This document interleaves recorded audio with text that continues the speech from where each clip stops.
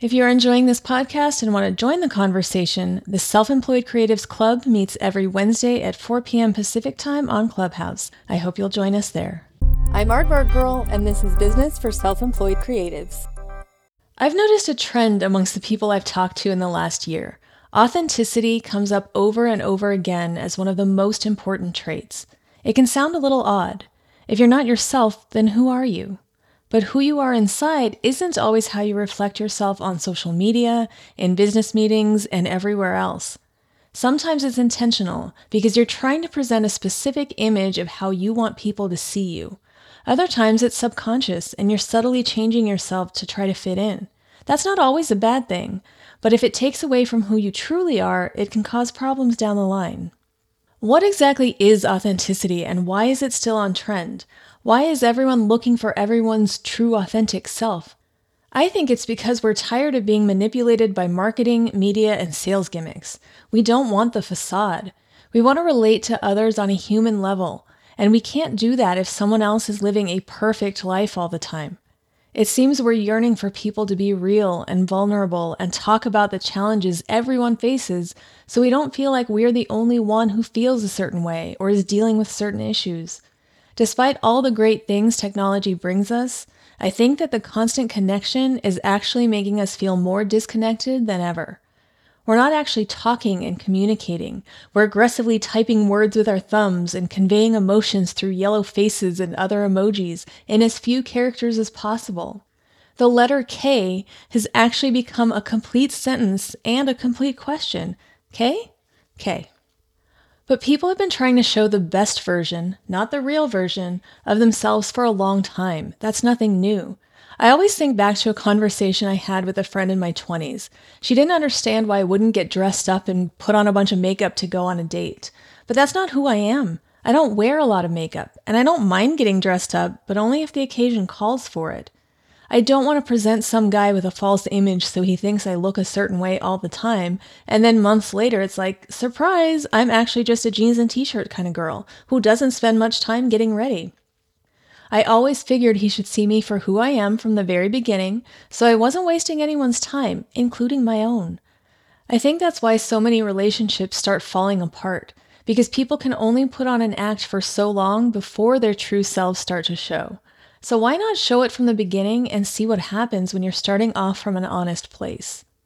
People do it in job interviews all the time too. They try to look the part and think of the perfect way to talk about themselves to impress the person interviewing them. It makes sense why they do that. There's only one chance to make that first impression and stand out amongst all of the candidates. But once you get into that job, you have to deliver on what you promised, and sometimes that's when people fall short. Now that I think about it, I've never actually done the forced interview thing. I've been working for 24 years, but I've always been myself in the process. I got one job through a referral at an informal meal. Another one I went in for an interview in my normal clothes and ultimately got the job because the owner thought I was quirky and he liked that. And my last job, I was recruited by the owner of a company. I didn't think I wanted to take the job, so I ignored the calls for months. I finally agreed to meet with him so he'd stop calling, and I showed up in jeans and a t-shirt and got the job. And since I've been working for myself, I've never made any forced effort with a client, even if it's my first time meeting them. I mean, these days people are mostly only getting dressed for the top half that can be seen on a Zoom screen, so maybe we've all relaxed our expectations about appearance a little bit. People seem to be quite proud of themselves when they manage to put on pants. I'm not saying that we shouldn't make an effort in our lives, but we should always be striving to be the best version of ourselves we can be, not just act like it. And part of that comes down to knowing who you are. Self-awareness has been coming up a lot in conversation lately too, and it's all tied together. You can't be who you are if you don't know what's important to you. And if you're trying to be who you think other people want you to be, instead of who you actually are, you're probably going to end up frustrated and exhausted. It just takes too much energy to pretend all the time, doesn't it? According to the good old Webster's Dictionary, do people still use dictionaries? Authentic means true to one's own personality, spirit, or character. Does that describe you? If not, how can you change your actions in a way that aligns more genuinely with who you are? When I first started Aardvark Girl, I had this idea in my mind that I had to showcase my professional side all the time. I'm helping people with their businesses, so I need to be businessy. So I'd post my tips and try to be motivational and offer my best advice. My quotes were authentic and reflected what I truly believe, but there wasn't much character there. The more I figured out what I wanted my business to be, the more I figured out that that wasn't the best portrayal of me. When I really figured out my target audience, self-employed creatives, it started to click more, and I've slowly added more of my personality into my work. I still keep a lot of my personal life to myself, but I do share more than I used to. I also remember when I finally decided to get some marketing photos taken. My photographer seemed very confused that I was wearing jeans and a t-shirt for some of them. He asked, "Are you sure you want to wear that?" Yes. Because I'm working with creatives, they're not going to respond to some lady in a pantsuit, nor would I ever wear a pantsuit. It just makes me laugh thinking about it. But I couldn't be in a stuffy business suit for some fancy photos when I never wear fancy business suits. I also had to make sure my makeup artist, my lovely pot pie Natalie, knew she had to make me look like me. It was really important to me that she didn't put a bunch of stuff on my face that made me look like a different person. The only time I'd previously had professional photos done, it was awful. The makeup artist piled on this dark eyeshadow and blush and some weird lip color, and it just wasn't me at all. I've only ever really known how to be me. I've always told people I think that's why I don't enjoy wearing costumes. Halloween is not my jam. Every time I've tried, I feel incredibly awkward, and I really think it's because I'm not comfortable being anyone other than who I am. Some people love to pretend for a night, but it's just not for me. That's why now if someone convinces me to go to anything themed or requiring a costume, I'll wear something I'd normally wear. A couple years ago, I went as High School Amanda. I had this old pair of bell-bottoms that everyone signed one year, so I dug those up and wore those, one of my old Nirvana t-shirts from back then, got a new pair of Doc Martens, and parted my hair down the middle, put on some eyeliner. That was it. There was also a 70s themed party before that where I wore a different, but new, pair of bell-bottoms, the same Doc Martens, and a Led Zeppelin t-shirt. I'm not kidding, I really only know how to be me. Being authentic is not just about appearance, though. It's about personality and actions, too. There are times when I feel it works against me because people want me to be someone I'm not. They want me to loosen up or be more fun or whatever it is that normal people do.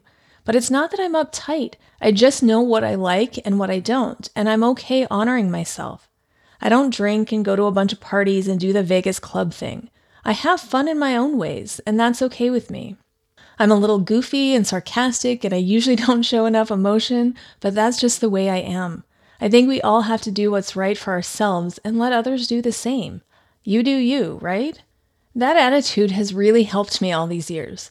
When I meet a new person, whether it's a client, a vendor, a stranger at the grocery store, I act in a way that's true to me. I'm nice. I laugh a lot. I make odd comments every now and then. That's how I got the name Aardvark Girl.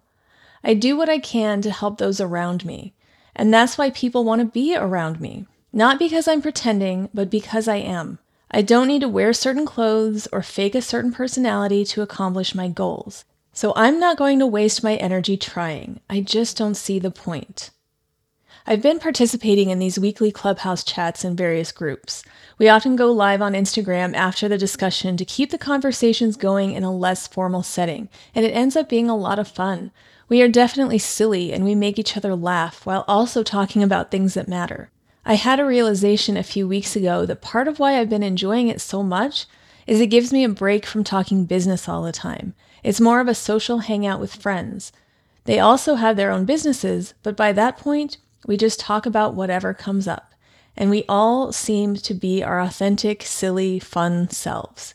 It's great. Being a single-person business can be isolating at times in normal circumstances. Add in working entirely from home for a year without being able to see people in person, and it's easy to understand why it's taken a toll on so many people. It's been a great reminder of how important it is to socialize with friends and to have fun. Sometimes you put so much focus on your work that it's easy to forget to honor the you part of you. I think it's important to embrace those parts of you. The quirky side, the silly side, the hobbies that others might find weird, the crazy ideas that no one understands but you know are going to work. Be who you are unapologetically. The world needs you just as you are.